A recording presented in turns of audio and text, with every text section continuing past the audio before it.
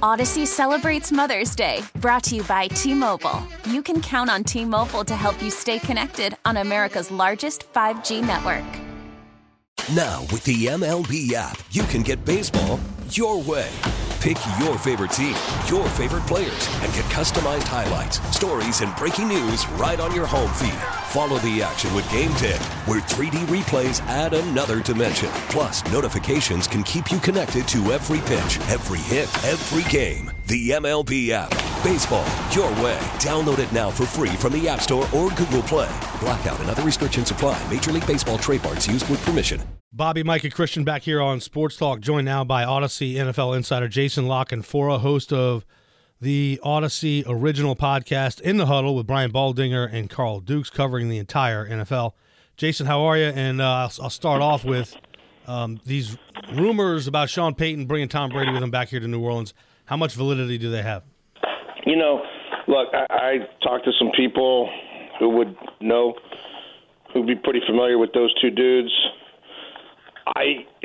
Nothing shocks me in this league anymore, so I just start right there. I preface it with nothing shocking, anything's possible, and crazier stuff than that has certainly happened before. But I'm not convinced it's it's a done deal, it's in the bag, or anything like that. I'm not sure that is really where Sean Payton is. I'm not sure that's where Tom Brady is. There's a lot that's going to have to play out. And frankly, I mean, Mickey Loomis is a pretty pragmatic guy, you know? Like, you have this quarterback who's there forever, who's a first ballot Hall of Famer. You have a coach who was a part of that for a long time, who hangs on a little bit longer, and then he leaves. Like, the idea that Dennis Allen or anybody else was necessarily going to set the world on fire in year one, you know? Like, I think you probably need to give that thing more than one season to really know what it is. So, again, I'm not saying it's not happening. I haven't heard that it is. I would not be shocked if Sean Payton sat this whole thing out and waited till next year, where there might be way more jobs open. And what's the price of coaches going to do when the Commanders sell for $7.3 billion or whatever, right, in the spring, and then the Ravens sell for 5-something, maybe 6, and like when that starts happening, what's the CEO worth? Like if we're now establishing that, you know, it used to be $2 and $3 billion was like, whoa, that's crazy. So if it's 7.5, and that means it's 7.5 for Washington, which means Jerry World's probably worth $10 billion. Then is a head coach worth $20 million a year? Yes. You know? And a lot's going to settle in this next year. And Sean's very smart and very shrewd. The one I think he really wanted was the Chargers, for obvious reasons. I don't think it's going to open up or go to the playoffs. I mean, maybe if they lose 45-0 in the first round, but and these other ones all sort of have warts. And I mean, they say you can't go home again. He could go home again. I mean, I'm not saying again it's an impossibility, but it doesn't feel to me like where this is headed. Now, Jason, but we've heard Sean Payton. This goes back to 2006. Were we talking to him, or he's talking to the media, or a personal level, or maybe just to the media as a whole? He'd always reference to Bill Parcells as far as being his mentor and giving examples of his association with Bill Parcells. Then you look at his track record. You look at a head coach and general manager. It's like a half a dozen teams. So and you look at Sean, okay, and it's just like a head coach, general manager, not assistant. He's been assistant. We all know with the Eagles, with the Giants, and then with Dallas. But as a head coach and in charge, look at Bill Parcells. So that's why I think that Sean would be more vagabond type, like Bill Parcells in the NFL. Does that make sense? Yeah, and I just think also, like, let's be real about this scenario. And again, I'm not saying that it can't happen. But so he sits out a year, he comes back to the same place with diminished returns, right, because of some of the trades they've made and stuff. Yeah. Everybody's a year older. The cap situation is just as hellacious as it was when he left. And now we're going to find a way to squeeze Tom Brady in. And he's year to year. He just did Drew Brees' tail. You know what I mean? Now, I think Tom is obviously being more effective longer, but I just don't know that that's where he's at. Think about how long it's been since Sean Payton, who at his core is a quarterback who fancies himself an identifier, evaluator, and developer of them, and I would say he's damn good at it. Like, does he want to keep working with 45-year-old guys, 40-year-old guys? Like, even the Denver thing. Like, is his next act trying to salvage what's left of Russell Wilson, or is it trying to turn Caleb Williams into the next Andrew Luck? Yeah, Jace, that's what I was going to ask you. You brought up Russell Wilson, let Russ cook. Yeah, he's burned the food the whole season. But when you look at, like, where Drew Brees was at, leaving the Chargers, a shoulder injury, and then past the physical, we all know with Miami, he comes to the Saints. Now, you'll have to look at the age difference compared to where Russell Wilson's at right now. But do you think does this come into play, do you think, with Sean? That you look at the Walton family, the Walmart money with Denver, and then the proximity also from you could fly anywhere, but like Corleone, Idaho, compared to Denver, and how close that might be. Because I was talking with Sean when all of a sudden he's leaving New Orleans. His neighbor's like Wayne Gretzky, and he's hanging out and all that. So does that come into play? It's not like you're going to Indianapolis, okay? No. Yeah. No. I just think, look, will they try to throw all the Walton money at him? Yeah. That press conference the other day when they're talking about how they're restructuring the franchise and the GM don't really matter. I mean, I'm keeping him around. He's going to help me, but I'm picking the coach, and the coach reports directly to me. Was that a wink at Sean? Like, hey, you and Jeff Ireland want to come here and do this thing. It's all yours. But will Sean, not just wink back, but sign on the dotted line? I'm sure they can create a fairly compelling case for why he should come to Denver. But I also think this is going to be a different market. Most years there's 6, 7, 8 of these things open. Especially if the Panthers do the right thing and keep Steve Wilkes, and I think they will. I think we're looking at 4 of them. And, I can make the case that Houston is the one that might suit him best. Denver, I don't know that he wants to go fix Russell Wilson or deal with a quarterback, at this stage of his career with those issues. Arizona is a mess. That's a bad cap situation. That's a terrible I'm not a Kyler Murray fan, Jason. I don't know about you. Connolly, he's going to fix Kyler Murray. You know what I mean? Yeah. I think the blank slate in Houston of the ones that will be available this year, if they come correct at him, and they'd have to, again, Nick Caserio, I think, would be gone, and they'd probably try to tank it for one more year and get that kid out of USC who he's watching. You know what I mean? I'm sure he's seen him live a bunch of times, and he's been gushing about him. Like, I think that might appeal to him more. Or, you wait a year, and if there's only 4 this year, I got news for you. There's going to be 8 next year because these guys can't help themselves. And the money keeps pouring in from the Amazon deal and this or that. And I'm just telling you, the evaluations of these franchises are going to go nuts, which means one of your primary employees, the head coach, the going rate on that's going to raise too. Okay, Jason, speaking of the going rate, this is like basically 2 decades ago. You look at John Gruden. We all remember what happened with the Bucs and the Raiders, and 2 first-round draft picks. Okay, now, when I look at the Saints and Sean Payton's still on the contract, what is the truly market value going into 2023 as far as, to me, that's not outrageous that if you asked 2 first-round picks of Sean Payton. Now, you could maybe one year, one the next, but to me, for a coach, considering what happened with John Gruden, the Raiders, and the Bucs, that's not outrageous. No, I don't think it would be an outrageous ask.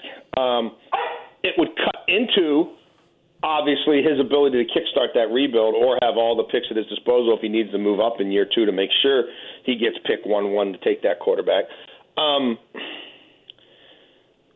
This doesn't happen very often. The market's going to be like, there's only going to be a couple that might really appeal to him. I would think Mickey just sets the price, and you see, you know what I mean? If one of the places he's willing to go meets it, and if they're not, then, Sean and Mickey might have to have some conversations.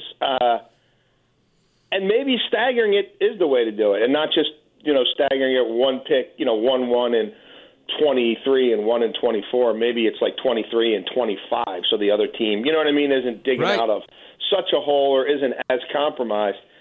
But these are smart people. These are creative people. These are problem solvers. So I don't think, it could involve a player too. You know what I mean? So it doesn't have to just be picks. Like, there's a lot of different ways you could go. Well, not maybe not a lot. Well, now Jason, what about this? Because your mom can't be your agent. I'm looking at Lamar Jackson with the Ravens. He was an MVP, and where he's at right now. What is your take on Lamar Jackson? And maybe would that ever be intriguing, some kind of combination, Sean Payton coaching a Lamar Jackson type player? I absolutely think that would be a very intriguing combination. I think Sean would. Now that's the kind of thing I think that would light his fire. And I do think Lamar Jackson. There's a definite probability that he'll be dealt. He's going to get tagged. They have to do that to secure his rights. And then I think he could be dealt by the draft. Absolutely, because I don't think he's going to budge, and I don't think this owner is going to budge. And it's been another lost season for them. And I don't think he's going to do a long-term deal here. So rather than you could have him play on the tag for a year, but then things get really dicey and you're really behind the eight ball, right? And you really start losing whatever leverage you think you had. So I don't think Lamar Jackson is going to be finishing his career in Baltimore, barring something drastically changing with one of these sides. And I think they're both pretty stuck in. Jason, one of the things I was going to ask you about for another team for Sean would be the Dolphins. What happens if this season really goes off the rail here? You got off to a really good start, and, man, now it is sort of turned sour. No, they've fallen off the cliff in two of the concussions. And you got an 84-year-old owner in Stephen Ross who made a ploy last year about it for Sean and also for Tom Brady. And so that combination, again, the other thing, too, is Derek Carr. Christian and Bobby and I have talked about this, that Derek Carr is not coming back to Las Vegas next year.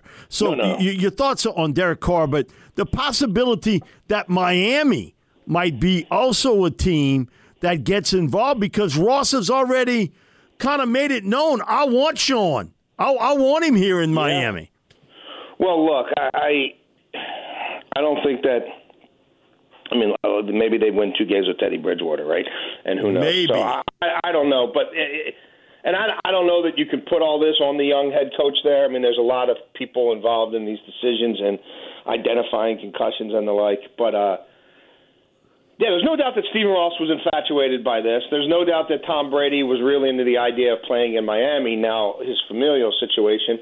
But even if, like, Giselle moves to Costa Rica and you want to see your kids, it's still a whole of a lot easier flight from Miami than it is from Denver or whatever, even if that's not your year-round home base anymore. And, Tua's future has to be in doubt now, and their offensive pieces are clearly there. So, like, that one sounds to me more like somebody like less of a Hail Mary than the returning to New Orleans scenario. The Derek Carr situation in Las Vegas. Well, look, I've been writing for a couple of weeks now at the Washington Post that I didn't think Derek Carr was going to be back in Las Vegas, and more to the point, the GMs and execs I talked to, and some of them who know Josh McDaniels well, were convinced that Josh had already decided internally 4 weeks ago, that he was going to have to go head first into this quarterback market in terms of the draft and try to see if the long-term answer was available in that regard. So, and then you look at the contract and the injury guarantees, and it only makes sense that to shut him down, especially with how poorly it's been going. Will they find somebody better? Will the Raiders ever really turn it around? Will Josh McDaniels be a successful head coach? I don't know the answer to any of that. But it was pretty clear, again, the people I talked to a few weeks back, when everybody, they're having these terrible losses and people are like, oh, well, will McDaniels be back? No. The real question to ask at that time was, will Derek Carr be back? Because I don't think that owner is going to eat what it would take to get rid of McDaniels. And it's pretty clear now that the coach isn't going anywhere, and the coach is going to try to identify a quarterback in the draft to replace Derek Carr. And in the interim, I would not be shocked if they signed somebody like Gardner Minshew to help them hold it down while they develop that quarterback, because I don't know that any of these quarterbacks this year are ready to come in, plug and play, and start helping you win football games. Now, Jason, before we let you run, what is your take? To me, this is a movie. It could be factual. Brock Purdy, Mr. Irrelevant, what he's done, this caught my attention. You know, he's going to join Hall of Famer Kurt Warner as the only quarterback since 1950. I was born in 60, to win their first 3 starts with at least 2 touchdown passes in each game. And what he's done. Now, with that going forward, okay, Brock Purdy, what about Tom Brady coming back home? He's from San Mateo and all, San Francisco. Yeah. So it seems like the 49ers are in a pretty damn good shape. Well, yeah, that's another one that could appeal to him, and you could keep Purdy and have Brady as the old guy, and if he gets hurt, you go to Purdy. I don't think Trey Lance has a future there. I'll say that. I agree. It's not as acrimonious as this Zach Wilson thing, but I also don't – that kid needs reps. Like, he needs an organization that's going to – like, he's barely played football since high school. You know, he needs to be somewhere where it's all about him 24/7, 365 to see what he can do. And clearly that can't be San Francisco because Purdy's already passed him on the depth chart. Right. So yeah, I don't know. I mean, I think Tommy would be totally into that. Again, takes 2 to tango. Yeah. Not sure that's where Kyle Shanahan is, but it may make sense. I'm also not convinced that Brock Purdy isn't going to a Super Bowl. In which case, how the hell are you going to bench him for Tom Brady? Right. Yeah, well, it'd be like an unbelievable movie. I mean, it'd be like that was Kurt Warner. And look, I talked to an evaluator, a guy I've known forever, who's over the years I've picked his brains about draftable quarterbacks and young quarterbacks, and I think he's among the best. And he saw Purdy, scouted him live recently, and he's like, look, it's not fluky. He's with the perfect coordinator. He always could see the field. He always was smart. He could read things. He could process. And he wanted Iowa State, which is not easy. So he's like, there's a lot of things I liked about him. It takes a special person in Kyle Shanahan to start dipping into that as quickly as he is. But he's like, do I think these two could win a lot of games together? Yeah. Is he gonna be the most prolific guy in the world?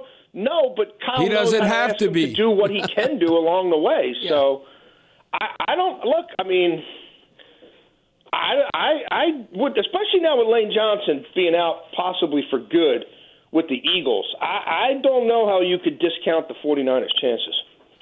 That was Odyssey NFL insider Jason La Canfora. Thank you, man. Thank you, Jason. You got it, guys. Have a good one. All right. Thanks. All right. Make sure you follow In the Huddle on the Odyssey app or subscribe wherever you get your podcast. What are the odds next here on Sports Talk on WWL? We really need new phones. T-Mobile will cover the cost of 4 amazing new iPhone 15s, and each line is only $25 a month. New iPhone 15s? It's better over here. Only at T-Mobile, get 4 iPhone 15s on us and 4 lines for $25 per line per month with eligible trade-in when you switch. Minimum of 4 lines for $25 per line per month with autopay discount using debit or bank account. $5 more per line without autopay, plus taxes and fees. Phone fee at 24 monthly bill credits for well-qualified customers. Contact us before canceling account to continue bill credits or credit stop and balance on required finance agreement due. $35 per line connection charge applies. See T-Mobile.com. Listen to every MLB game live. In the deep left center field, it is high, it is far, it is gone. Stream minor league affiliates. The Midwest League home run leader. And watch the best baseball highlights and look-ins on MLB Big Inning. MLB At Bat is your all-in-one live baseball subscription for only $3.99 per month. Deep left field, it's gonna go. Alvarez ties the game. Subscribe to At Bat within the MLB app today. Major League Baseball trademarks used with permission.